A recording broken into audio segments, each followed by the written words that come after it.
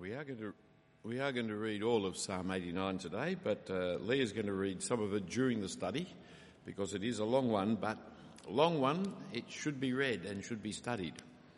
It's easy to do the short ones, but to get through a long one is a little trickier, but this is really one of the most important of the Psalms. We're facing quite a long one, but it's really helpful because it's one of the ones that ties the Bible together as a whole. Not only the overview of history, but also some of the central theological themes of the whole Bible. Now, the background to the psalm is the covenant with David. It's recorded in 2 Samuel 7, where God promised through Nathan that David's son would always rule on the throne of Israel. So, a few words about the concept of covenant to start. A covenant is just a biblical word for contract. It's a contract made between two parties involving an agreement, promises, terms and conditions, like you have any number of contracts that you may enter into. There are undertakings and obligations that you have in your contract. There are penalties for defaulting on the contract. But the central idea is the hope of a good outcome as a result of being in contract with each other. It's a waiting for the outcome, living by faith in other people's words. We put in a new sound system. I signed a contract. There were obligations for them to put in the sound system. There are obligations for us to pay money. There is penalty clauses if they don't put in the sound system the right way and in the right time and right frame, etc. And we live in hope that the sound system will work and will produce what we have actually got produced. Now, because the Bible is about covenants, indeed the word covenant in Latin is testament. We've got two testaments. The whole Bible is built on two testaments, Old Testament, New Testament, because the Bible is built on covenants, and because our God makes covenants, makes contracts, history is of great concern to Judaism and Christianity. We want to know what was promised, what was agreed to in the past, to understand what we're looking forward to in the future, and to understand what to expect in the present. When was the covenant made? When will it be fulfilled? Why was it promised? Under what circumstances was it promised? How is it being fulfilled? Christianity is an historical religion. Historical not in the sense that it's an old religion. That's not what I mean. It's historical in the sense that it's concerned for what happens in and over time. What did happen, what will happen, what is happening. We live by faith in the faithfulness of God, who in the past made promises about the future.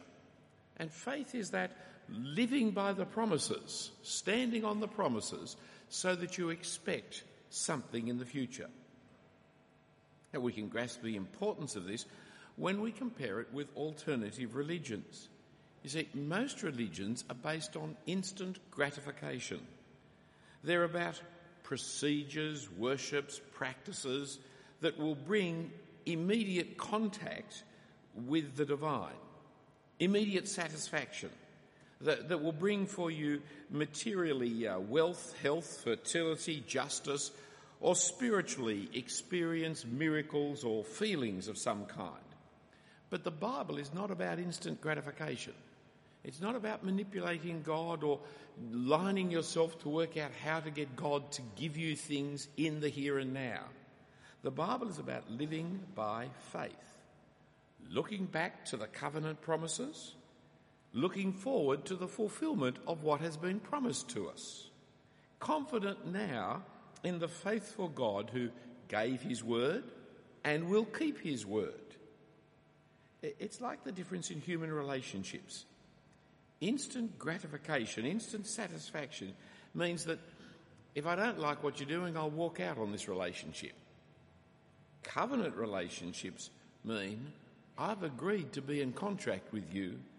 I'm going to work out our difficulties. We're going to work together in the future.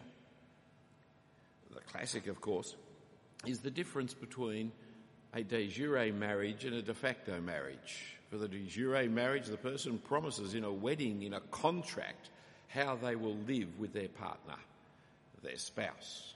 With a de facto marriage, I'll stay with you as long as I stay with you, and then when I'm sick of you, I'll walk out on you because I've got no commitment to you. I've never promised that I would stick around. The difference is quite large.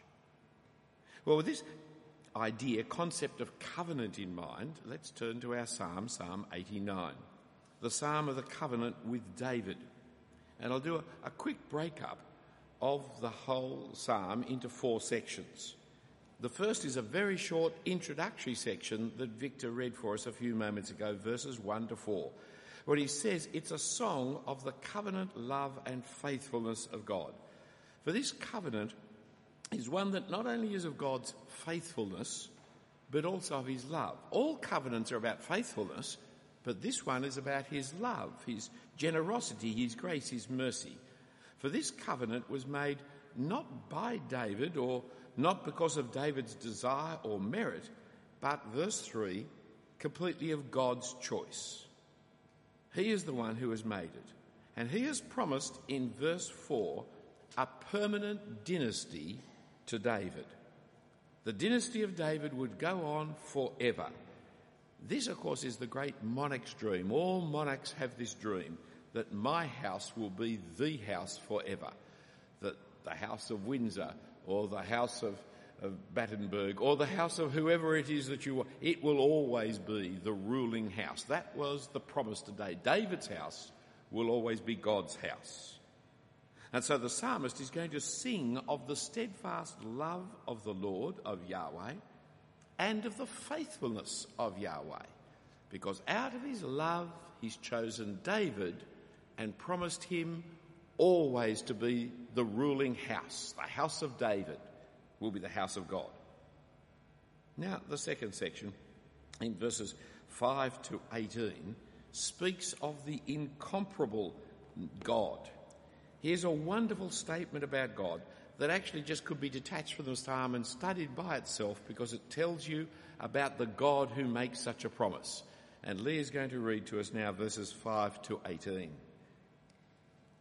Let the heavens praise your wonders, O Lord, your faithfulness in the assembly of the holy ones. For who in the skies can be compared to the Lord?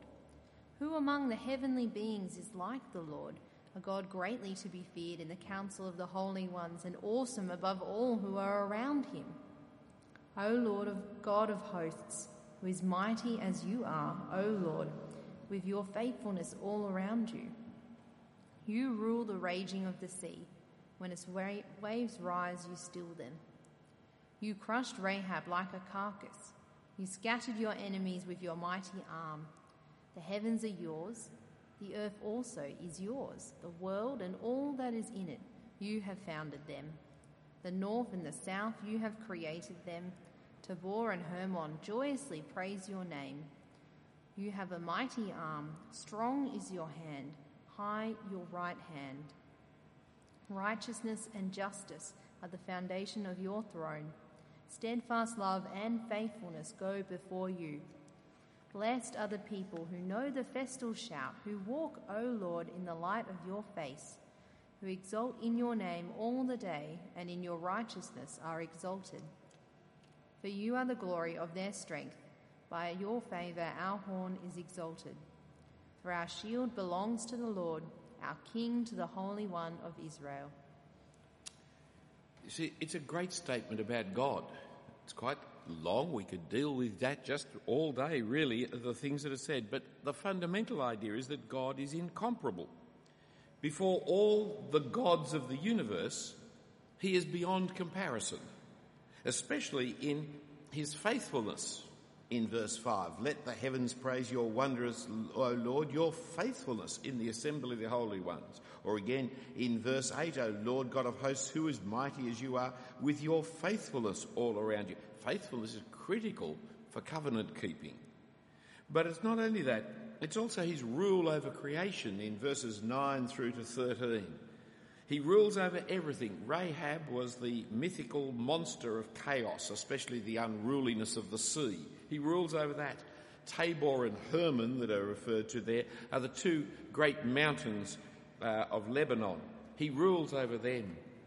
But it's not only his faithfulness and his ruling over creation. In verses 14 to 18, it's his righteousness, especially in saving and protecting his people. So our God, Yahweh, is faithful, powerful, and righteous. They're the great things, and no other God is like God in his faithfulness, his power, and his righteousness. Then the third section details the covenant with David. So we start with an introduction on David. We talk about the God who's made this covenant. Now we go and look at the details of the covenant with David in verses 19 to 37. Thanks, Leah. Of old you spoke in a vision to your godly one and said, I have granted help to one who is mighty. I have exalted one chosen from the people. I have found David my servant. With my holy oil I have anointed him, so that my hand shall be established with him. My arm also shall strengthen him. The enemy shall not outwit him. The wicked shall not humble him. I will crush his foes before him and strike down those who hate him. My faithfulness and my steadfast love shall be with him, and in my name shall his horn be exalted.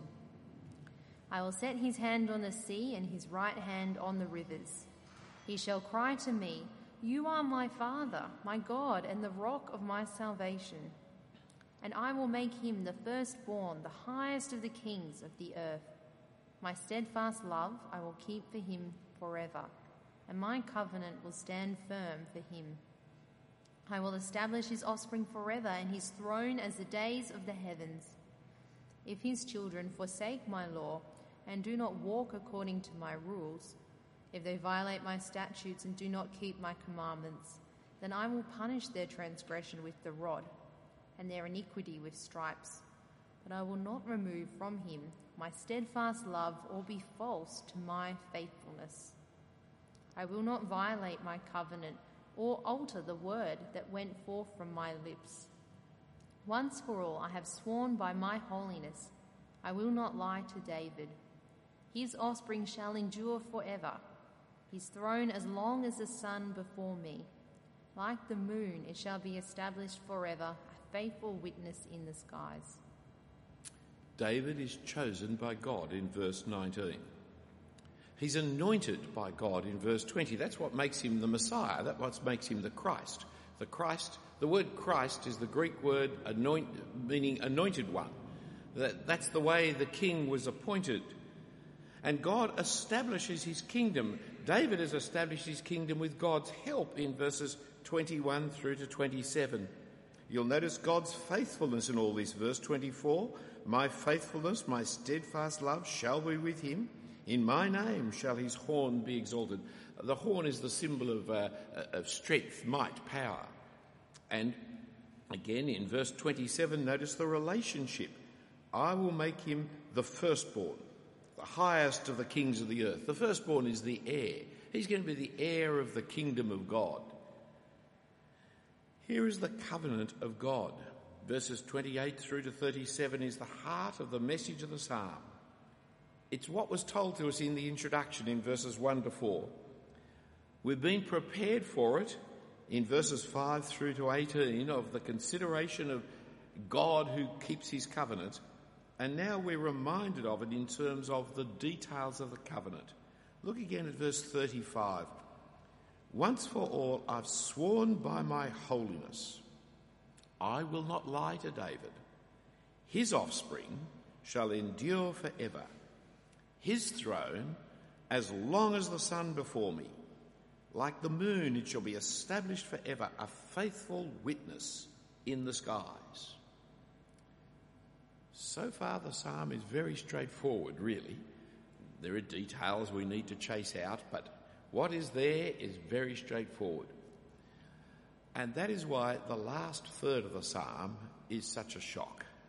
As we come to the question of how long will the Lord be angry in verses 38 to the end of the psalm. Thank you, Leah. But now you have cast off and rejected. You are full of wrath against your anointed. You have renounced the covenant with your servant. You have defiled his crown in the dust. You have breached all his walls.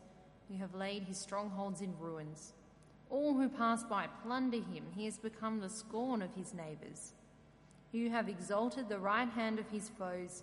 You have made all his enemies rejoice. You have also turned back the edge of his sword, and you have not made him stand in battle. You have made his splendour to cease, and cast his throne to the ground. You have cut short the days of his youth, and have covered him with shame. How long, O Lord? Will you hide yourself forever? How long will your wrath burn like fire? Remember how short my time is. For what vanity have you created all the children of man? What man can live and never see death? Who can deliver his soul from the power of Sheol? Lord, where is your steadfast love of old, which by your faithfulness you swore to David? Remember, O Lord, how your servants are mocked, and how I bear in my heart the insults of all the many nations, in which your enemies mock, O Lord, with which they mock the footsteps of your anointed. Blessed be the Lord forever. Amen and amen. This is actually the point, thank you, Leah, this is the point that the psalmist has been driving at from the beginning. The historical circumstances of the psalmist is that the covenant has not come true. Verse 38, but now you have cast off and rejected. You're full of wrath against your anointed. Verse 39, you've renounced the covenant with your servant. You've defiled his crown in the dust. And the complaint doesn't stop there. On and on the psalmist goes down through to verse 45, complaining and pointing out the failure of God. The failure of God to protect his Messiah, to protect his king, to protect David's son. And then comes the question that the whole passage is in a sense heading towards. In verse 46, how long, O Lord? How long will the Lord be angry? How long? Because we know eventually he'll honour his covenant promise. He'll restore the fortune of David. I mean, God is faithful, so eventually it's going to turn out for David's family, but it's not yet. How long? How long also because we know how short our lifetime is. We cannot wait forever. We're like a mist that comes and goes before death takes us away. And so the psalmist is reminding God of his covenant in verses 49 through to 51. Your love, your faithfulness, but without the promise fulfilled now, and I'm not going to live long enough to see the promise fulfilled the way it's going. It really looks, by the time you reach verse 51, that the man has given up on God. And then verse 52 finishes with an expression of incredible faith. Blessed be Yahweh forever and ever. Amen and amen. Kind of a footnote says, no, I haven't given up on God. I still believe in God and he'll do it. But how long when my life is so short? Well, once you get the structure of this long psalm under your belt, and it's a great psalm, it's a wonderful poem, just as a piece of poetry, it's magnificent. Once you get that under, you can start to see great truths of the gospel of the psalm here. Now, I've listed on the outline 5 of them here. They're all about the Lord, that is Yahweh in capital letters, Lord, that is Yahweh. Firstly, Yahweh's plans centre on David. David doesn't just happen to be the king of Israel. David is chosen by God for the job. More than that, David is the centre of God's plans. For what happens to the dynasty of David, what happens to the son of David, is the fulfilment of what God is planning for not only Israel, but for all the peoples of the world.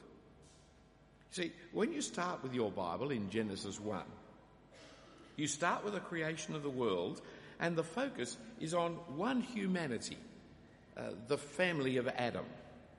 We're all involved and engaged in this one humanity, this one Adam. But then the focus comes down from chapter 12, end of chapter 11, but chapter 12 onwards, to one particular family of humanity, namely Abraham. Abraham, who had his son Isaac, who had his son Jacob. Jacob's name's changed to Israel, and so we get down to this one particular family. And when we're down to this one particular family, we then come to one tribe within the family, because Jacob, whose name is changed to Israel, has 12 sons. And one of these sons is Judah. And we're told at the end of the book of Genesis that Judah is going to be the royal family, the royal tribe. So we're looking now for the king to come from Abraham, from Judah.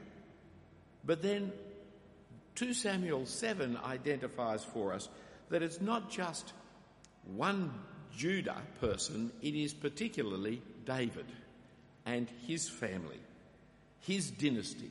So you move in the Bible from Adam to Abraham to Judah to David.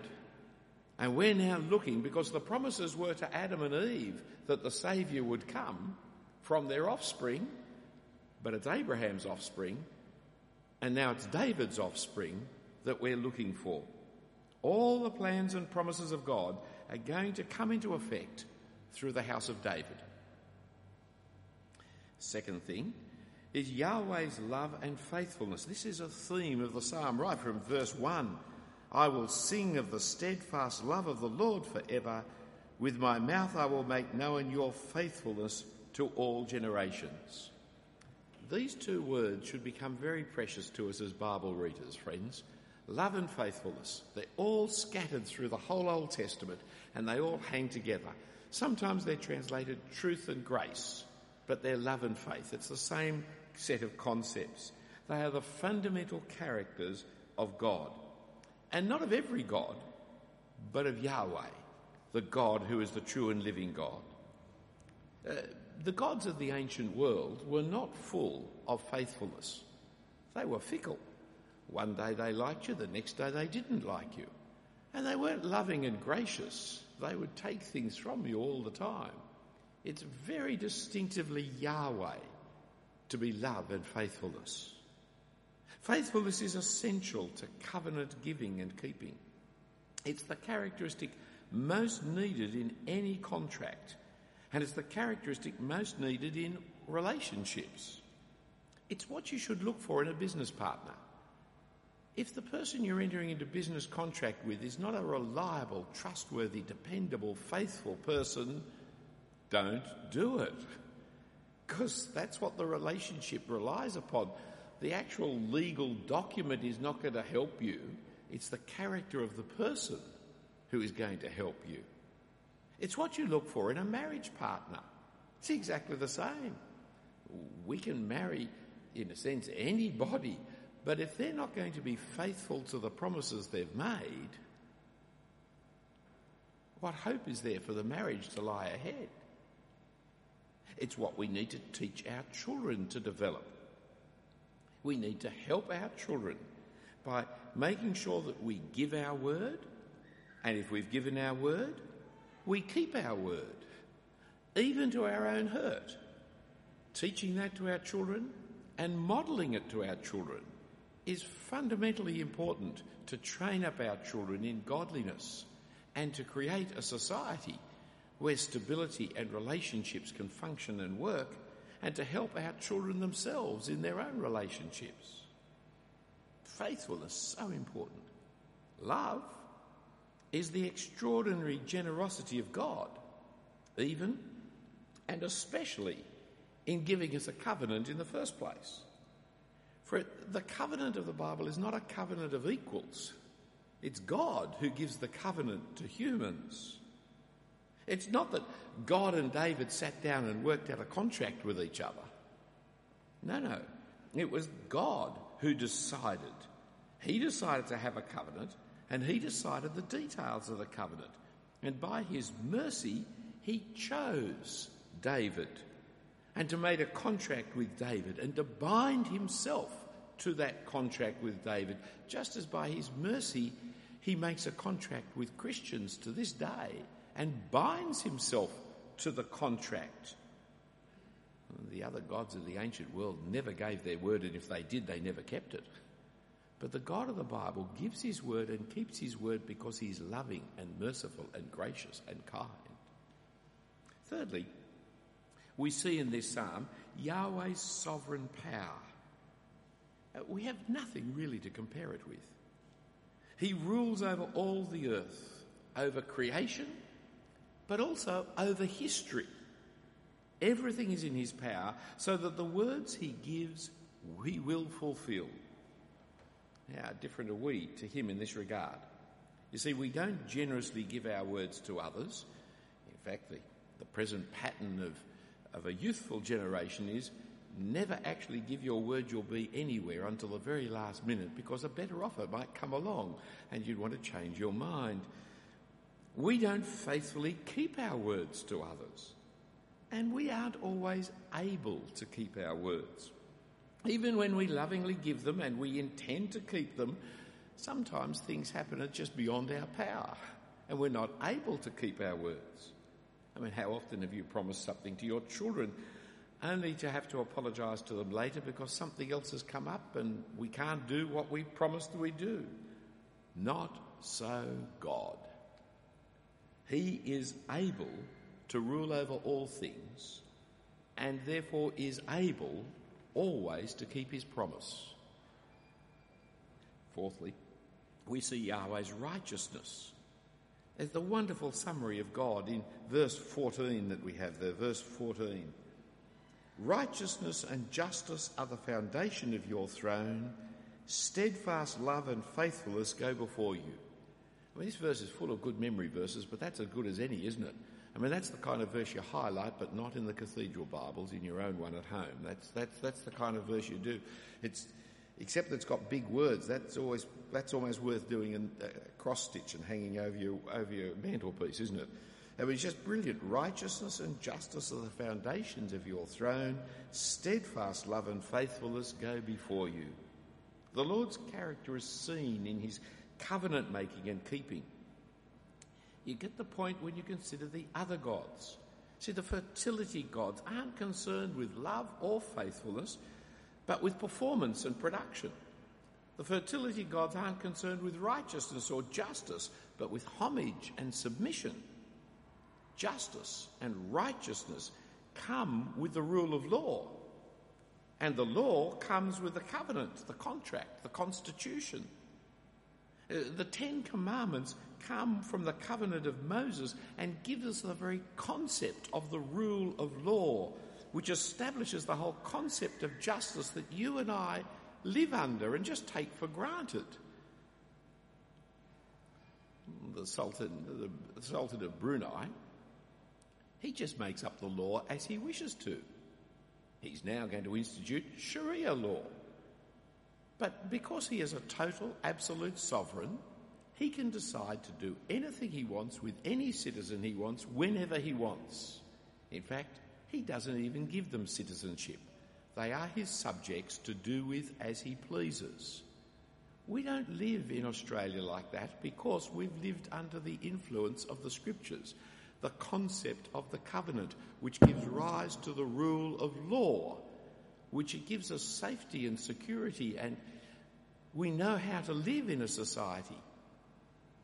It comes from God because he is righteous and just, and so creates a world that is moral world, and we live morally, and we have the stability and the safety and the security of a just society, not living just at the whim of the powerful people. Which is why we have ICAC, because the powerful people are corrupting the rule of law. But we have the law to undermine them.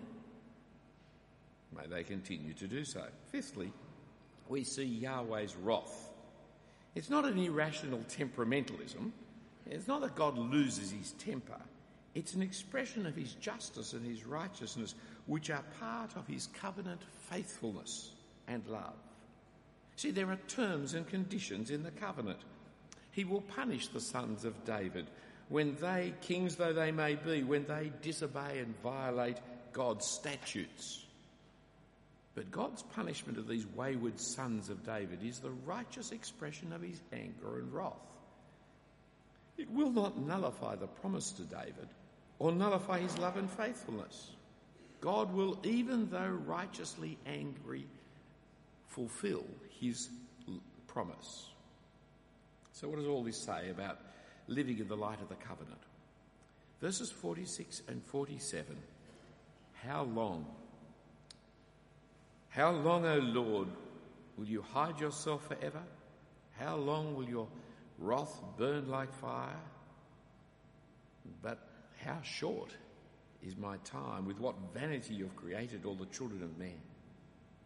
Here's the different perception of time that we have. When waiting for a pleasure to come, it seems like it takes for eternity. But when waiting for a problem, an hour goes by in a flash. See, I wait on a platform for a train, it never seems to come. I'm dashing in the traffic for a train and time flees at a great pace. While under the punishment of God, the plans and purposes of God take forever. But we don't have forever. For only in one generation we live our 70 years and 10, 80 if we're strong, and we don't see the fulfilment of the promises yet. Here's the Old Testament Jew waiting for Jesus, the true son of David, by whom God established the kingdom forever, the eternal dynasty. And they waited for 1,000 years between David and Jesus. The psalmist had to wait all this time, this terrible long time, 1,000 years, during which time there was great suffering, great failure. There was great wrath from God with the Assyrians and the Babylonians. 1,000 years during which time the psalmist had only 70 years and 10 in which to live. Yet God did fulfill his promises in ways beyond the wildest expectations of even David himself. And in his arrival we see, verse 14, righteousness and justice and steadfastness, love and faithfulness all came to bear when Jesus on the cross died for our sins and rose victor over the Satan and sin and decay and death, and established the new covenant within his own blood, promising forgiveness and mercy to all who believe and repent, promising his return to judge the world and the creation of a new heavens and a new earth in which righteousness will dwell. It all happened. And now we still wait for it to come to its completion. And we wait in exactly the same way as the psalmist, having faith in what God has promised in the past for the future. So we live by faith, looking back to what was promised, looking forward to the coming of the Lord Jesus Christ, living now by faith in that word. Let's pray. Heavenly Father, we thank and praise you for your word, your contract that you will keep. We thank you that you kept your old covenant to David in the sending of your Son. And we pray that you would keep your new covenant written in the blood of our Lord Jesus Christ, when one day he will return to bring your glory to this world. And we pray it through Jesus' name. Amen.